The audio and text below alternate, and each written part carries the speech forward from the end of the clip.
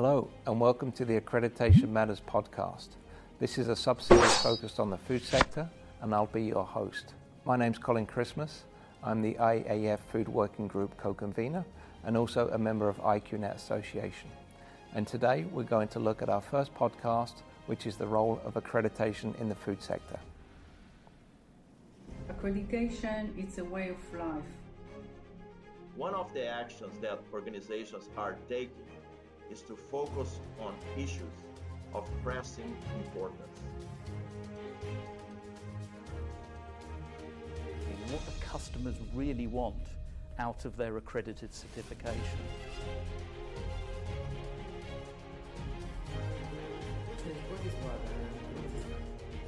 I believe we have an impact on everyday's life.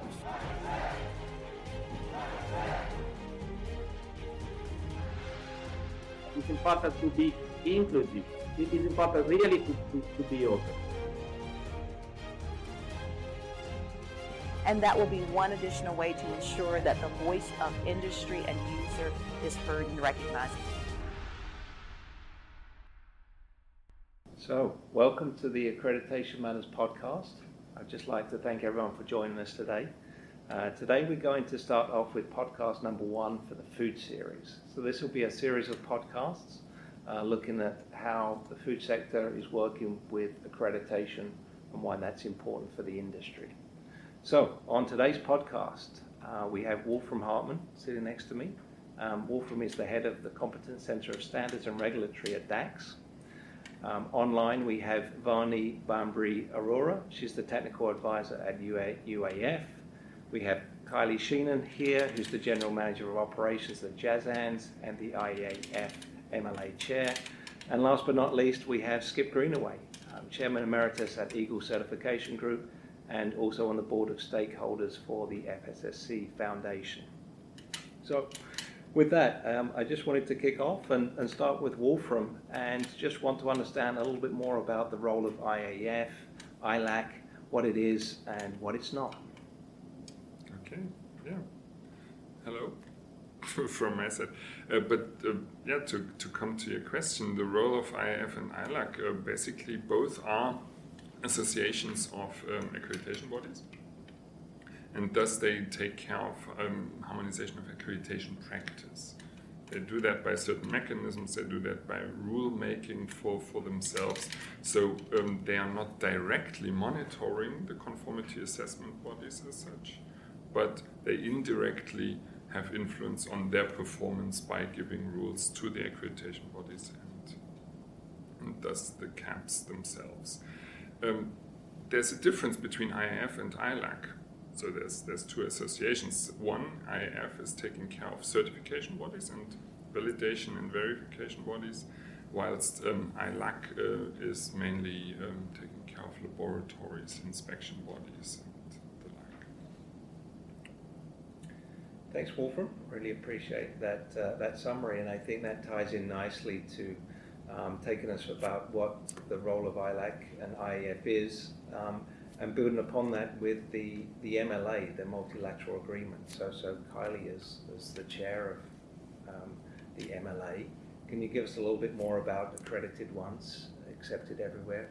Give us a little bit more of what that means and what that is. Sure, thanks Colin. So the purpose of the IAF multilateral recognition arrangement is to allow for the recognition of accreditations between signatories. Now they're accreditations of conformity assessment bodies that are undertaking certifications or validation and verification. So the MLA covers both. Of course, under certification we have product certification, management systems certification, and certification of persons. So it covers off on all of those types of conformity assessment.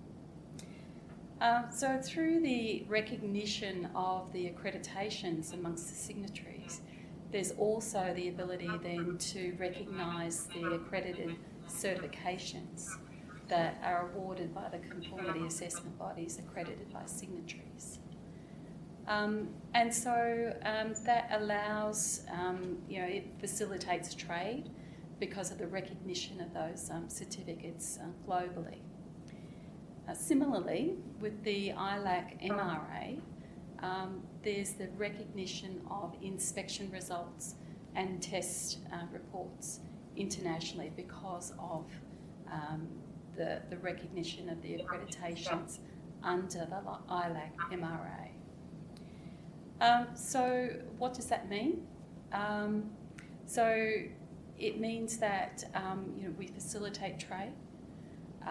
Through that process, we have a number of different regulators, scheme owners, etc., that recognise the MLA and its results.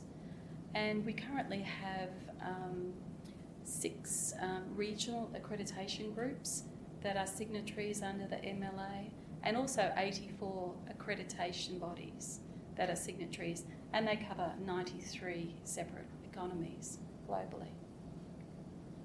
Well, that's great, Kylie. That's very comprehensive and good to know about what the role of the MLA is. Thank you. Thank you. So, from understanding a little bit more about what IEF is and what ILAC is and what it's not, to understanding the MLA, I just wanted to go over to you, Varney, just to give us a little bit more information about conformity assessment. In technical terms, that's the ISO 17000 series.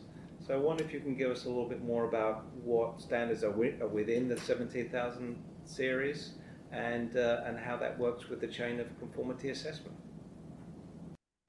Thank you, Colin. And as we know that the international standards are generally published by International Organization of Standards, which is widely known as ISO. And what ISO does is that they group different standards which have the same objective and then control them with 1,000, after giving a number of 1,000 after that.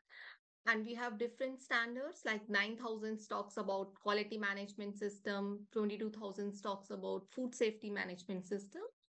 Similarly, ISO 17,000 series is more applicable to certification bodies and accreditation bodies.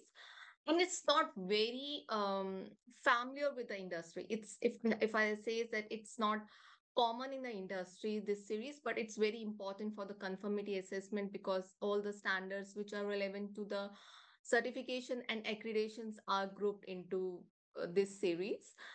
And among this, the ISO 17,000, which is ISO IC 17,000, that is the base, because this particular document is the terminology document which defines how the different terminology is used and documented in all the 17,000 series.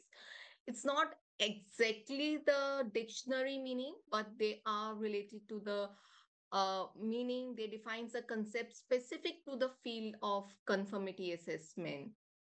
And while explaining the standards today, the whole group of standards which are there in 17,000 series, they are applicable. There's a structure, like when we have recently understand that how Kylie explained the MLA and MRA structure.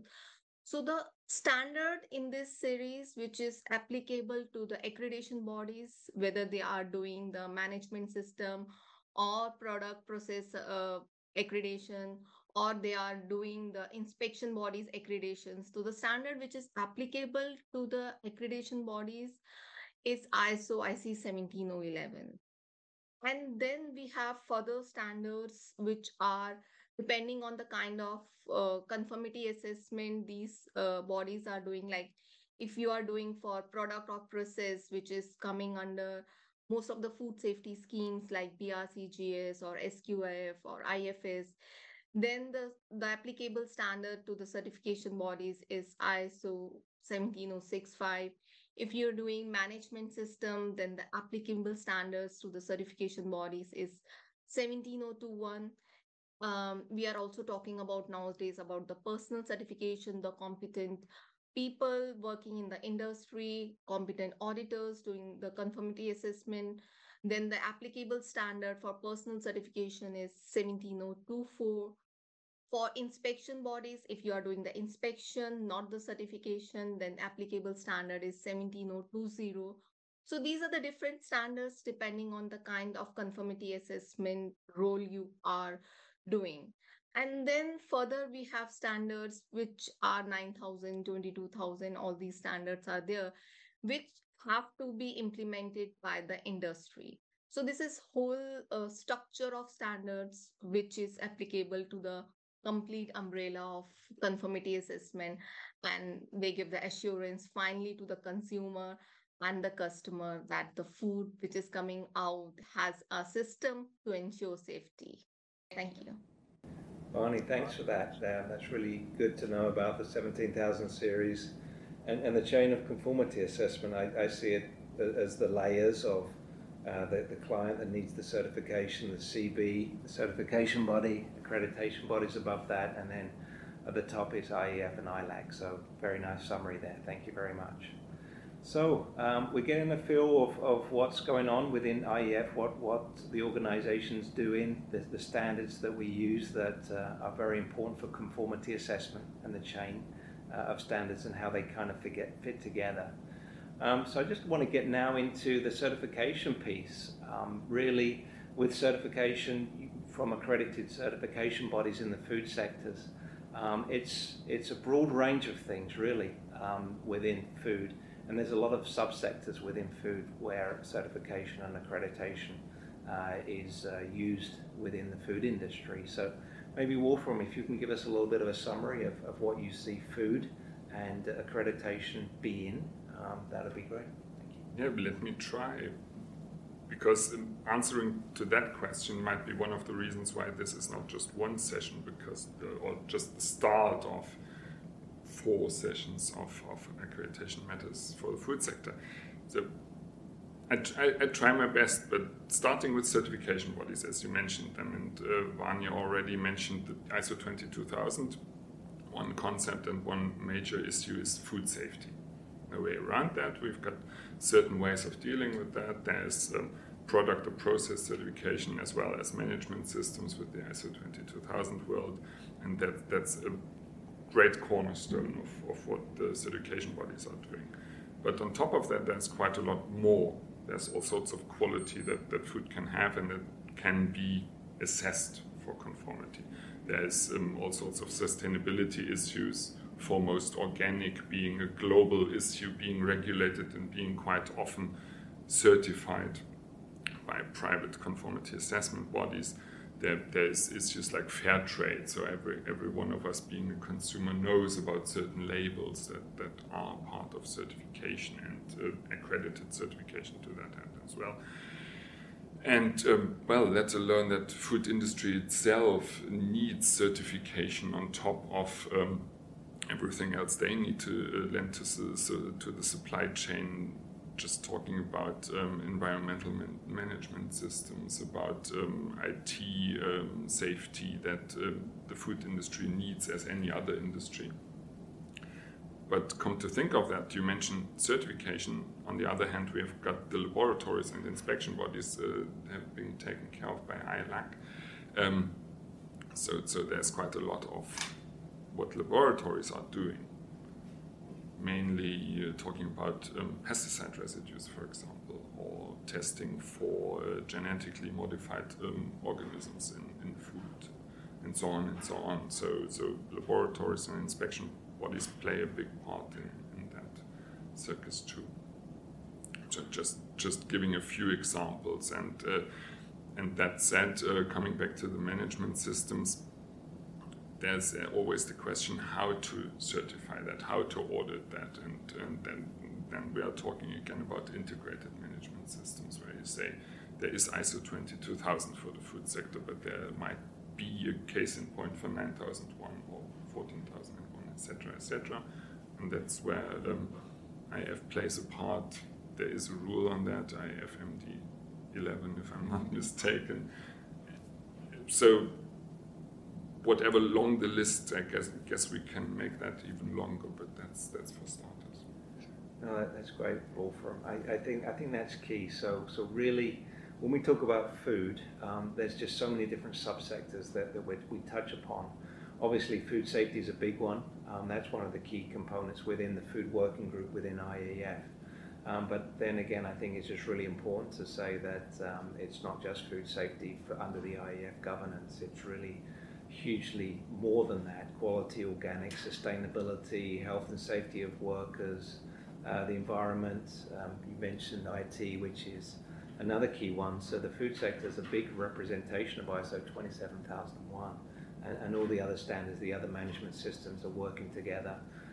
And I think for me that's interesting, because we talk about integrated management systems at the same time that the UN has a definition of food systems. So the UN and the Food Organization, the FAO, Food and Agriculture Organization under the FAO, they really talk about the importance of an integrated model. And that's very important as well, because we see that with the ISO management systems being integrated in the food sector. And ultimately, all those components fit well together and play a crucial part as well. Last but not least, Wolfram, you mentioned ILAC. There's the standard, which is 17025, which is for the accredited laboratories. So a lot of the testing, inspection data is reliant upon accredited laboratories, and that's really important for trade, for moving food around the world, for cross borders, heavily reliant upon accredited laboratories as well. So all those parts plan a good integrated model within food, within the IAF and ILAC as well. So we've talked about the kind of the broad spectrum of the food sector, and I mentioned one of the key parts is within food safety. So I think it's important today that we get into a little bit of the history of food safety and accreditation, and that's why, Skip, we welcome you to the podcast, because you lived and breathed this in the 1990s, and I think maybe it's a good history lesson to understand where it all started with for certification and accreditation in the food industry, because that was part of your business model, and we'd love to hear that story. No, thanks, Colin. And I'm here today because I spent 35 years in food manufacturing. In the last 18 years, I'm on the other side with certification and accreditation. And to me, part of that, I'll call it that journey, the 35 years, was, also being involved in a family business. And when I first joined the family business in 1972, I had the privilege of being one of the largest hamburger suppliers in the United States.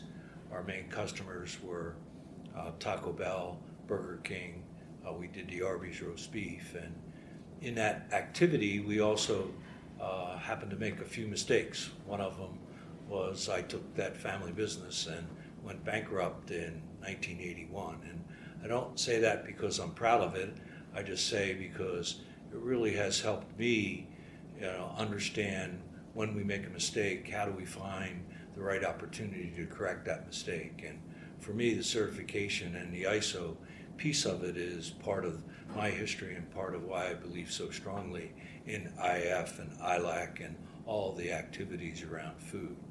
And for me, the key, we took the first meat company to ISO 9002 certification, in 1996. And the start of that was as a result of our technical manager, Roger Roth, came to me because we were struggling with the result. I mentioned Burger King as well as Taco Bell, and in the early 90s they started up a vendor evaluation, and we were proud of the fact that our vendor evaluation activities was involved in HACCP as well as TQM. And for us, we started with a experiment with the USDA in the 80s, and we really believe strongly that it made us a better company. But unfortunately, in the United States, the USDA, the unions at that particular time put pressure on Congress because they really thought that HACCP was going to eliminate their jobs. And so we had to walk away from that activity, but we saw the value of HACCP. And then in 1994, I was exposed, as I said, Roger Roth had done some experimentation with the failure for us in TQM, where we weren't satisfied with it. And there was Dr. Catherine Adams, who was the director of quality at Campbell Soup, who was very committed to merging HACCP with ISO 9000 series. And so I was fortunate enough that Roger said, Skip, get off your butt and go to the seminar to find out, a little bit more, what I think is something very, very positive. And for me, it really was eye-opening in terms of, and as a result of that particular activity, we became the first ISO 9002 meat company in the United States, to be certified. And it really made a difference. And when I say it made a difference, we talk about, standards, we talk about IAF, we talk about ILAC, and for us it wasn't mandatory. We did it because we knew that it was going to make us a better company. And I think that's the other piece that too many people think, that ISO certification and accreditation is really only for people that have to mandate it, and it really isn't. It made us a better company. And to me, the bottom line is critical. Being the president and CEO of family businesses my whole life, I realized that yes, we need to talk about trust, transparency, and teamwork, but we also have to make sure that we make money. So the financial advantage for us as a company in the food industry, you hear large volumes because everybody has to eat.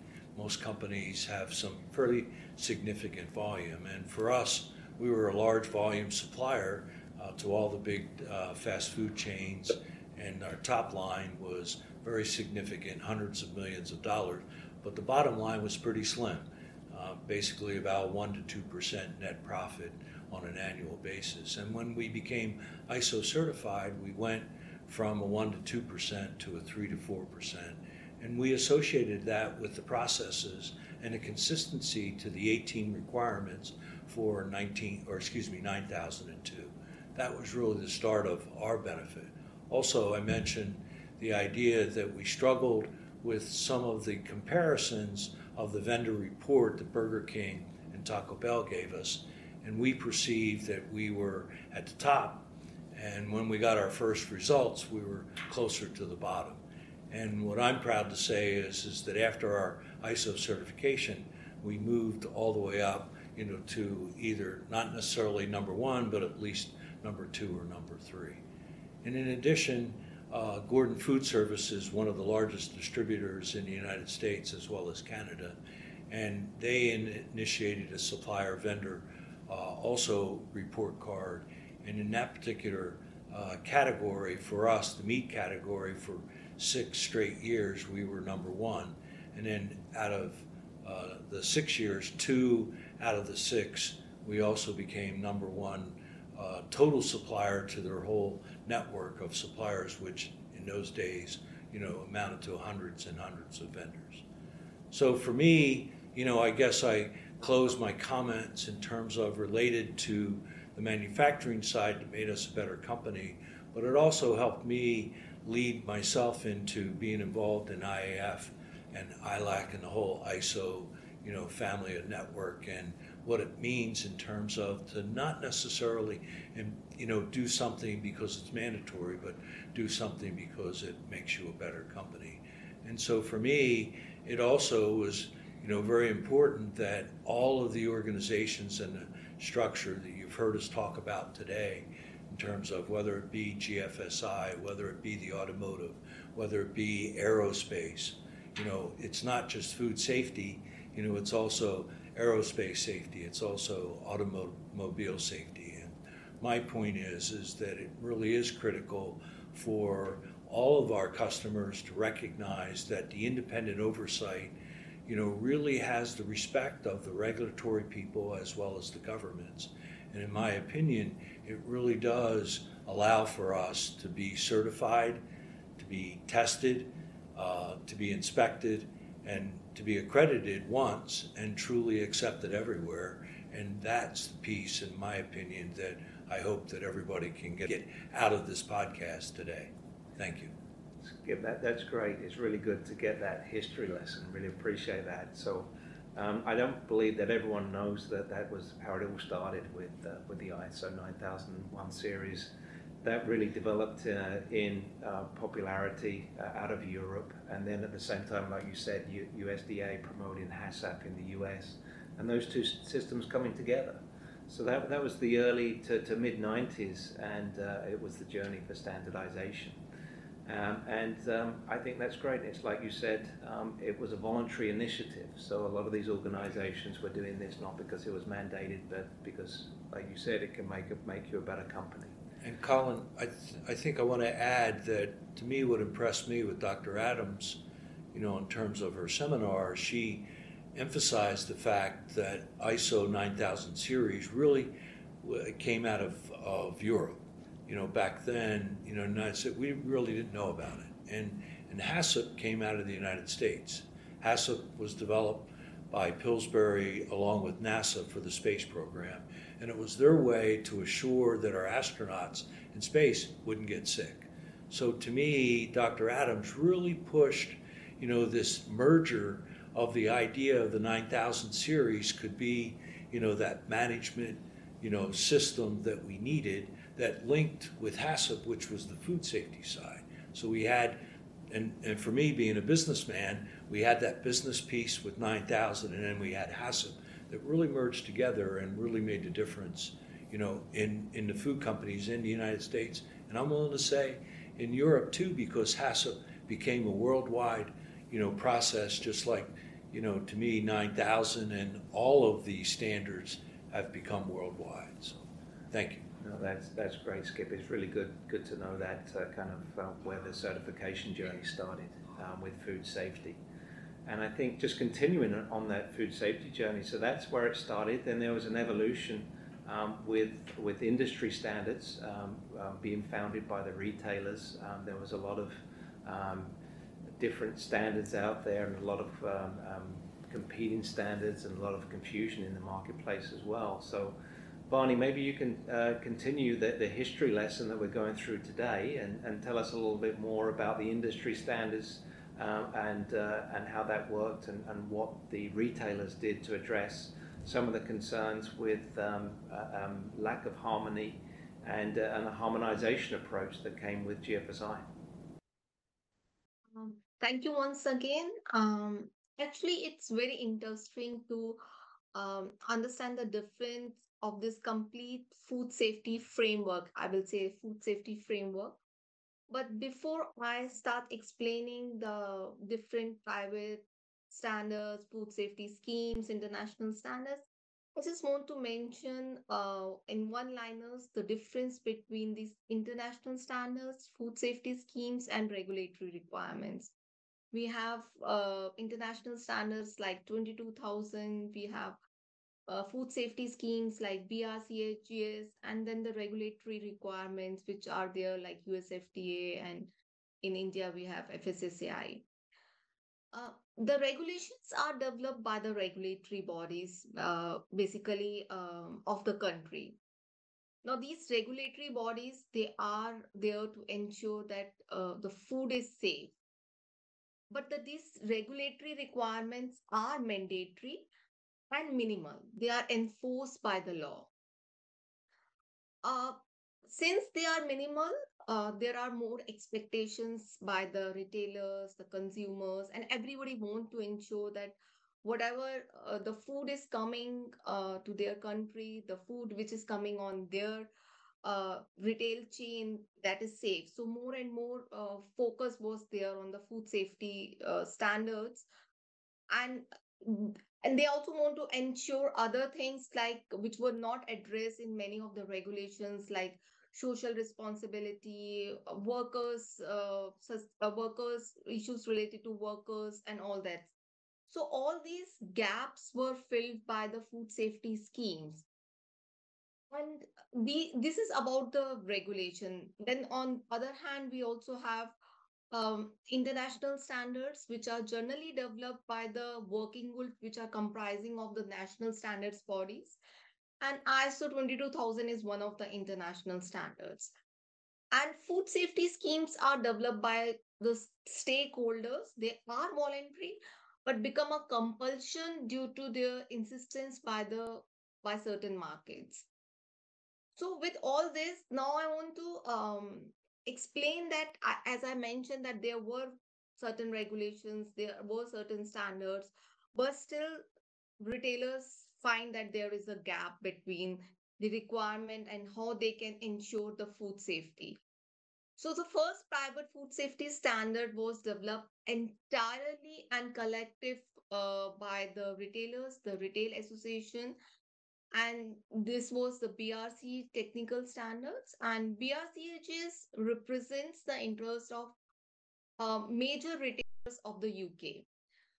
The British, I think the first standard which was out, which was formed, was in this whole consortium was formed in 1992, and they published the first standard in 1998. But this was not just one food safety scheme which was developed by the retailers. In 2000, a group of German food retailers also developed a scheme which is called IFS, International Food Standard. And this became the first pan European scheme. And so, parallelly in the world, many of the food safety schemes were developed: SQF, Global Gap, which is for the primary produce.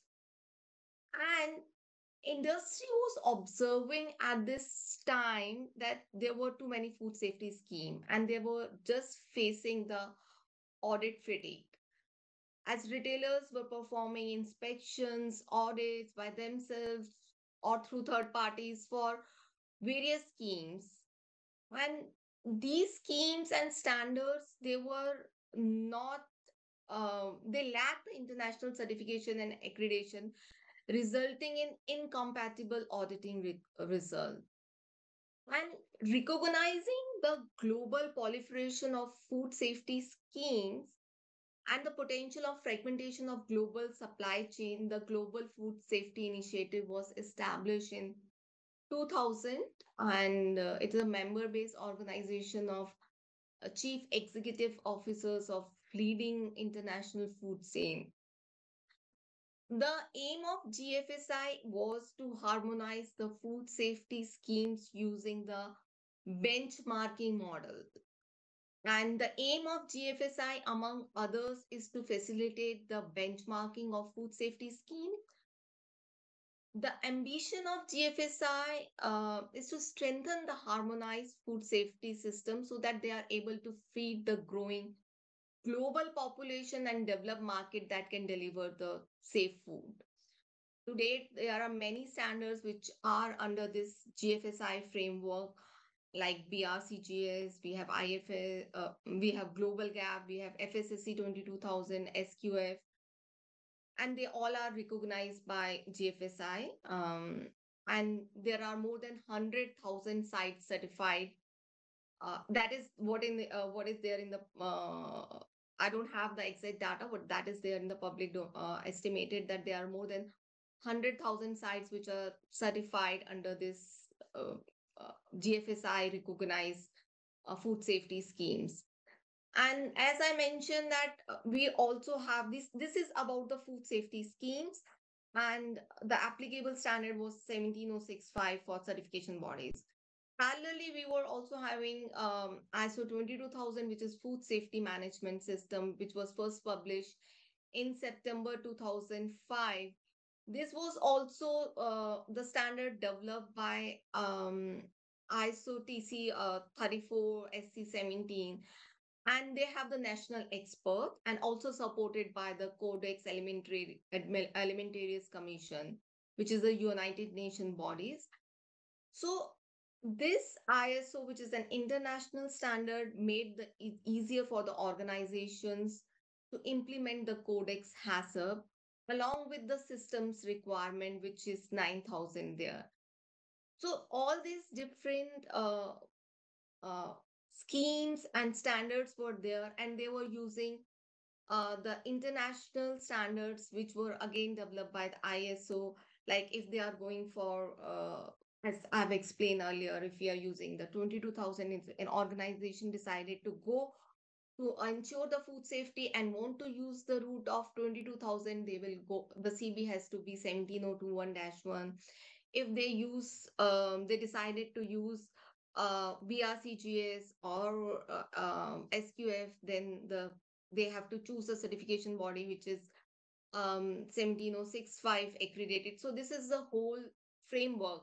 And all this is to bring the confidence in the consumer and facilitate the international trade. Yeah, that's it. Thank you.